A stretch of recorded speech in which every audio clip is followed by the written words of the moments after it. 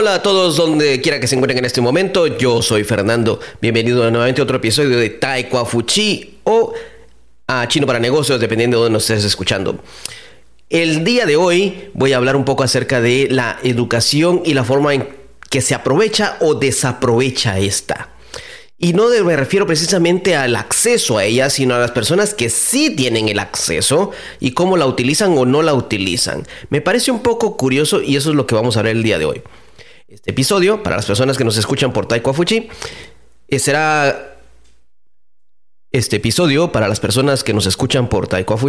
será grabado o será más que todo, lo voy a hablar a mi velocidad no normal, una velocidad un poco más lenta, para estudiantes de nivel B1, B2. Así es. Bueno, empezamos.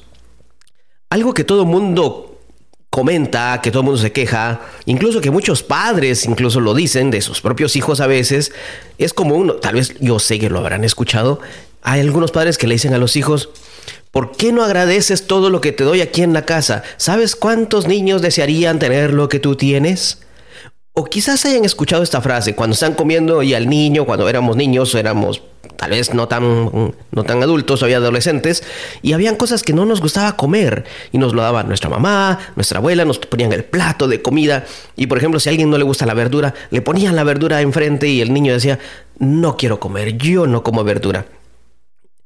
La frase característica de respuesta: ¿no sabes cuánta gente estará deseando un plato de comida y tú lo estás desperdiciando aquí en la casa? ¿Sabes cuánta gente desearía comer lo que tienes en la mesa? ¿Sabes cuánta gente está pasando hambre en la calle? Bueno, ese tipo de frases las conocemos de sobra porque las hemos oído desde niños. Y nos dicen: ¿por qué no agradeces el pequeño regalo que te están dando? Hay gente que no recibe un regalo. A ti te están dando un carrito, tal vez no es el que querías, pero te están dando algo. Mucha gente no tiene quien le regale algo. Otra frase que escuchamos mucho, ¿no? ¿Verdad que sí?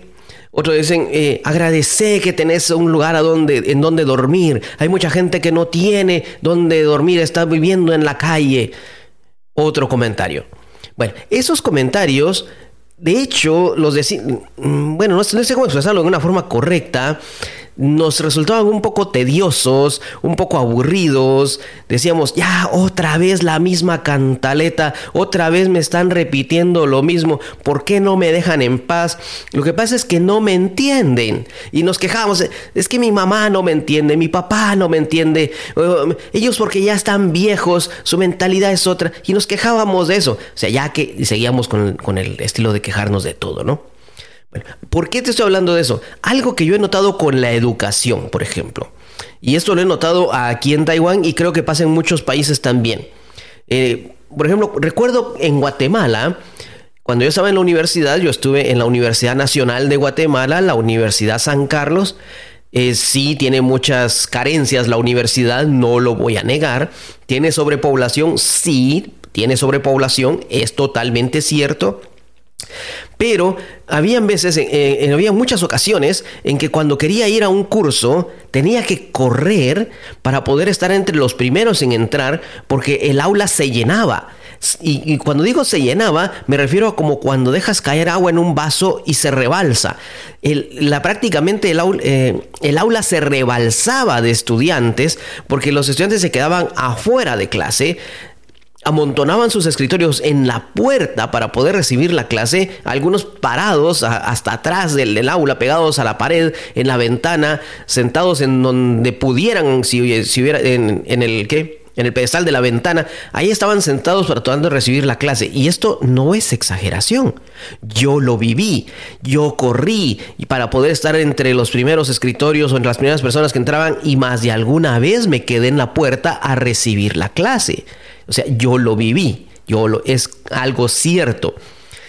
Y eran los cursos profesionales de la Facultad de Ingeniería y estábamos todos queriendo recibir ese conocimiento que tenían los ingenieros para darnos, esos temas de termodinámica, de ingeniería de materiales, de ingeniería de procesos. Y todas estas clases queríamos aprender algo para poder avanzar. Había personas como yo que estábamos trabajando a tiempo completo, llegábamos en la tarde, noche a correr a las clases. O sea, no te lo digo gente que no trabajaba, te digo gente que estábamos trabajando y en la noche llegábamos a estudiar y pasábamos por eso. ¿Y por qué te hablo de eso? Porque es la necesidad de estudiar. No tenía, en esa época, en la Universidad de San Carlos, no sé cómo esté ahora, no lo sé, estoy hablando de una historia de hace 20 años, y no teníamos el acceso a internet tan libre. En la universidad no había un Wi-Fi. En esa época, posiblemente ahora sí, en esa época no había Wi-Fi en la universidad, cada quien tenía internet por su cuenta, los que tenían internet, y esa época era caro. Las computadoras no estaban al libre uso de cada quien, no había un laboratorio, un centro de cómputo donde uno reservaba su tiempo para ir allá y aprovechar el tiempo posible. Habían café e internet que estaban fuera de la universidad o en los alrededores, donde todos íbamos a reservar una máquina, a alquilar una computadora para hacer una tarea, una investigación e imprimir nuestro trabajo. Eso lo pasé yo, lo pasábamos nosotros. Y me di cuenta que la gente en verdad quería aprovechar el poco acceso que tenía, lo quería aprovechar para educarse, para superarse. Sí, es cierto, muchos no iban, muchos no aprovechaban la oportunidad, pero era la gran mayoría, al menos de mis compañeros, todos llegábamos en la noche a querer aprender algo. Y eran no solamente una o dos clases donde pasaba esto, hasta en clases de matemáticas, que era por decir, la columna vertebral o es la parte básica de la carrera de ingeniería, también sucedía esto, que la gente se amontonaba prácticamente y rebalsaba el aula. Pero ¿qué pasa?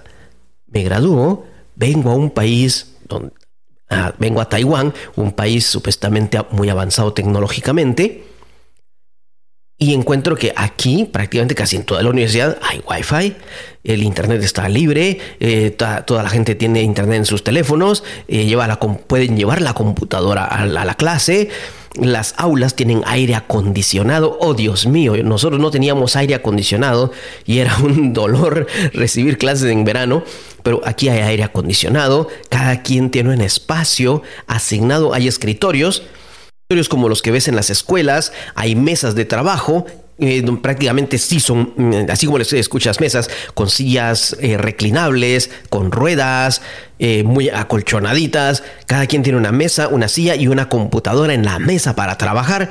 Es tipo auditorium los salones, y así es como se recibe clases aquí en Taiwán. Sí es cierto, hay clases normales, todo el mundo está en una clase plana, su escritorio, el pizarrón, hay opciones de pizarra de tiza o de yeso, como lo decimos en Guatemala, pizarras blancas, pizarras corredizas donde se pueden subir, bajar. Bueno, es un acceso diferente a la educación de lo que yo viví. La gente tiene tiene muchas facilidades de las cuales yo no tuve. Aquí, obviamente, por la época, ya tenemos en esta época, casi todo está digitalizado. Hay una biblioteca digital donde la gente ya no tiene que ir a prestar un libro a la biblioteca físico. Hay quienes sí todavía lo hacen, sino que simplemente el recurso está digital. La clase se recibe incluso digitalmente. Con todas estas ventajas, incluso con proyector y computadora en la clase para que el profesor lo utilice. Con todas estas ventajas, ¿qué es lo que he visto? Bueno, tal vez algunos se van a molestar por lo que digo, pero esto es lo que yo he visto, y cuando lo he comentado a mis estudiantes me dicen, sí, es cierto, eso suele pasar.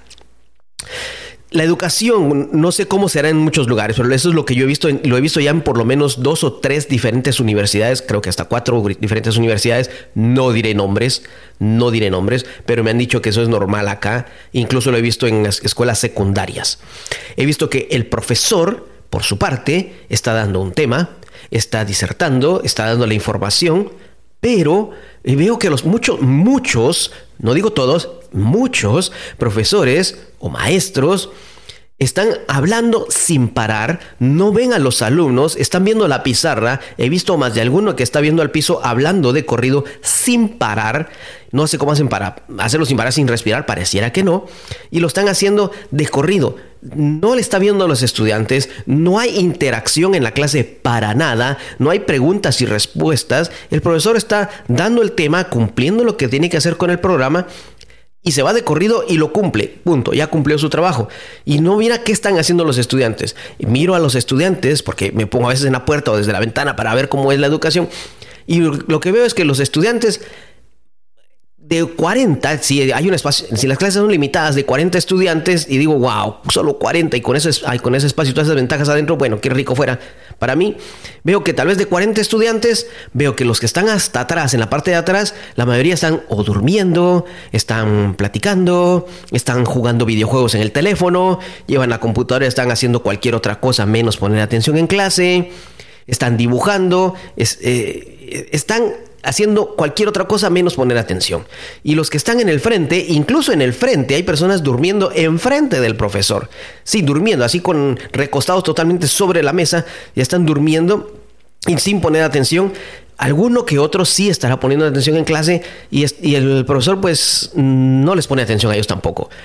Hay una parte que a alguien está dando un tema, una información y no le importa cómo la reciben, y la otra parte le están dando información y no le importa lo que recibe. Llega a dormir, a descansar. Si bien es cierto, los estudiantes tienen mucha carga de tareas, están muy cansados, también es cierto de que la gran mayoría ni siquiera están durmiendo, están haciendo cualquier otra cosa, o sea, no les importa. Tal vez están ahí porque pasan asistencia o para saber si hay alguna tarea nada más, pero no les importa la información que les están dando. Y digo, ¿cómo es posible? En mi tiempo yo luchaba por entrar a un aula para poder escuchar al maestro. Aquí con todas esas ventajas que tienen de comodidad, no les importa escuchar nada. Literalmente, nada. No les importa el tema que les están dando. Nosotros luchábamos por poder escuchar y a veces decíamos al ingeniero, ¿podría hablar un poco más alto? Disculpe, ¿podría repetir? Aquí, nada, no les interesa. Si bien, te digo, los que están durmiendo, pues estarán durmiendo, pero la gran mayoría está haciendo cualquier otra cosa. Están chateando, escuchando música. Yo los veo como que estuvieran hasta practicando sus pasos de baile porque tienen los audífonos puestos y moviendo las manitas como que estuvieran practicando un pase de baile. Están en otro mundo. Y entonces alguien dirá, pero ¿y entonces cómo estudian? Pues sencillo, ellos van a la clase solo para cumplir con una asistencia, porque imagino que en algunos lugares lo cuentan. Yo he dado clases en universidad, he dado clases de español en universidad y siempre me preguntan, ¿hay control de asistencia? O sea, pareciera que sí hubiera. No sé, yo nunca llevo un control de asistencia. A mí con que el estudiante pues participe, hable español, haga sus tareas y todo presentable en clase y ponga atención, pues es otra cosa. Pero pareciera que sí hay un cierto control de asistencia a nivel universitario. Y están ellos ahí nada más solo por cumplir esa asistencia. ¿Qué hacen para el examen? Entonces ahí los ves que cuando llega la fecha de examen una semana antes, están metidos. Hay unos centros especiales donde estudiar, unos salones totalmente con aire acondicionado, internet, mesas separadas, para que la gente llegue ahí a estudiar. Hasta esa ventaja tienen. Yo no tenía nada de esa ventaja. Nosotros donde podíamos teníamos que ponernos a estudiar, a sentarnos a leer algo. Y le van ahí a meterse a estudiar, a leer los libros, literalmente los libros. A ver videos en internet, a ver un YouTube, a ver quién se los explicaba. Y no tenía nada que ver lo que les habían enseñado en clase. Era aprender por ellos mismos, prácticamente autodidactas, y solo tratando de memorizar todo lo que pudieran para poder pasar el examen. Y digo yo, ¿no sería más fácil poner atención en clase y te ahorras toda esa etapa, ese estrés? Si bien es cierto, tienen mucha carga de tareas, pero ¿no es mejor que en clase por lo menos aproveches ese tiempo y todo ese tiempo que estás pasando estresado, corriendo, estudiando con libros, desvelándote por recuperar todo lo que no aprendiste en un semestre o en un mes cada vez que te tocan tus exámenes parciales o exámenes de medio trimestre, como le quieras llamar, los famosos midterms, que pongas atención en clase para evitarte ese estrés, ese sufrimiento? Y me pongo a pensar, hay mucha gente que tiene acceso a la educación, pero no la aprovecha. Hay mucha gente que tiene acceso a un lugar cómodo para estudiar y no la aprovecha. Yo aquí he visto que los estudiantes llegan a la biblioteca a dormir. Y los he visto y los he escuchado hasta roncar. Incluso en la computadora de una universidad, una vez un chico estaba viendo una película pornográfica en la universidad. Y las personas estaban alrededor de él, solo lo veían, pero nadie se animaba a decirle nada. Pues yo me levanté, y ahí sí lo hice yo, no lo niego, esto no lo estoy inventando, yo lo vi y lo hice. Le dije, disculpe compañero, pero estamos en la universidad, no puedes estar viendo esas películas aquí. El chico me vio asustado, quizás porque nadie se atrevía nunca a decirle nada, y me dijo, disculpe, disculpe. Y totalmente la apagó, siguió haciendo lo que estaba haciendo, 2 minutos después se fue. Pero hasta eso, llegamos hasta ese punto en que teniendo tanto acceso a educación, teniendo tanto acceso a cosas para aprender, la gente las desaprovecha. Y eso ¿por qué te lo digo? Porque también mucha gente hoy en día tiene, a través de accesos gratis que existen para aprender cosas, entiéndase, aprender matemáticas, aprender idiomas, español o aprender chino, aprender acerca de ciencia, aprender historia, aprender química, aprender lo que tú quieras. Hay muchos accesos gratuitos en Internet hoy en día. Dígase YouTube, diferentes academias en Internet, Udemy, Coursera, Skillshare, como la que quieras consultar. Hay muchos cursos gratuitos en donde puedes encontrar información que te puede ayudar a mejorar tu carrera profesional, a tener mejores oportunidades. Pero ¿qué hacemos? La mayoría de la gente usa Internet para otra cosa. Después se sorprenden cuando alguien da una información falsa y todos la creen porque dicen, no, es que eso, toda la gente está comentando eso. Pero no ven que quien la dijo se está aprovechando de la gente que no se informa, que tiene acceso. No está diciendo misterios. Gente que tiene acceso, todos tenemos el acceso a esa información, pero no la vemos, no la buscamos, desperdiciamos la oportunidad que tenemos de aprender. No te digo esto para criticar el sistema de educación en Taiwán. Te lo digo porque le pasa a mucha gente. Por ejemplo, una persona una vez escribió, cuando empezó lo de la pandemia, escribió en Facebook, voy a estar en casa, no sé qué, 2 semanas, y qué series dijo, qué series de televisión me recomiendan ver por Netflix, por Disney, por Amazon. ¿Qué me recomiendan ver? ¿Qué series me recomiendan ver? Pues yo le escribí, ¿por qué no aprendes algo nuevo? ¿Por qué no aprendes un idioma? ¿Por qué no aprendes algo que te sirve en tu trabajo? Ya que eres enfermera, ¿por qué no buscas información? ¿O aprendes algo? No me contestó, solo me dijo, es que tú no sabes la presión que yo tengo, pues es algo gratuito, le dije nada más. Y otras personas le recomiendo, pues aprende unas nuevas recetas de cocina si quieres aprender eso. Muchos consejos de los cuales no siguió ninguno, sino que solamente buscaba series para ver en televisión. O sea, tenía tiempo libre y lo usó para otra cosa. Es cierto, era su tiempo libre y ella puede hacer lo que le daba la gana en su tiempo libre. No lo niego, todos podemos hacer lo que nos da la regalada gana en nuestro tiempo libre. Pero qué mejor si cuando tenemos acceso a ciertas cosas las aprovechamos. Yo no digo que todo tu tiempo libre lo utilices. Yo lo que menciono es, tenemos muchos accesos y mucha oportunidad y muchas ventajas para aprender y no las utilizamos. Me dolió mucho ver aquí en Taiwán que un país tan avanzado, que un país tan lleno de tecnología, tan orgulloso de los avances que tiene, pues en la universidad desperdician lo que hay. Y que los maestros y que de parte del educador no se preocupe, sabiendo la realidad, este es el otro lado de la moneda, sabiendo la realidad que hay de necesidad de educación, de la calidad de educación, lo que hacen es ir y como que fuera un cassette, ponen un cassette o un CD, por decirlo, hoy en día hay un CD, y ponen una grabación y los estudiantes, pues nadie los pela, nadie le pone atención. ¿Por qué no hace su clase más interactiva? ¿Por qué no se preocupa porque ese mensaje le llegue a los alumnos? Porque su clase sea divertida, no, déjalo divertida, porque sea interesante al menos, que los estudiantes se vayan sabiendo que aprendieron algo ese día. No hay preocupación de parte del educador de mejorar su clase, ni parte del educando de mandar una enseñanza de calidad. Aquí es un problema de ambos lados y no es algo que se da en Taiwán, se da en todo el mundo. Y luego nos quejamos de que nuestro país no avanza. Estamos desaprovechando oportunidades. No desaproveches la tuya. Hoy tienes oportunidad de aprender algo.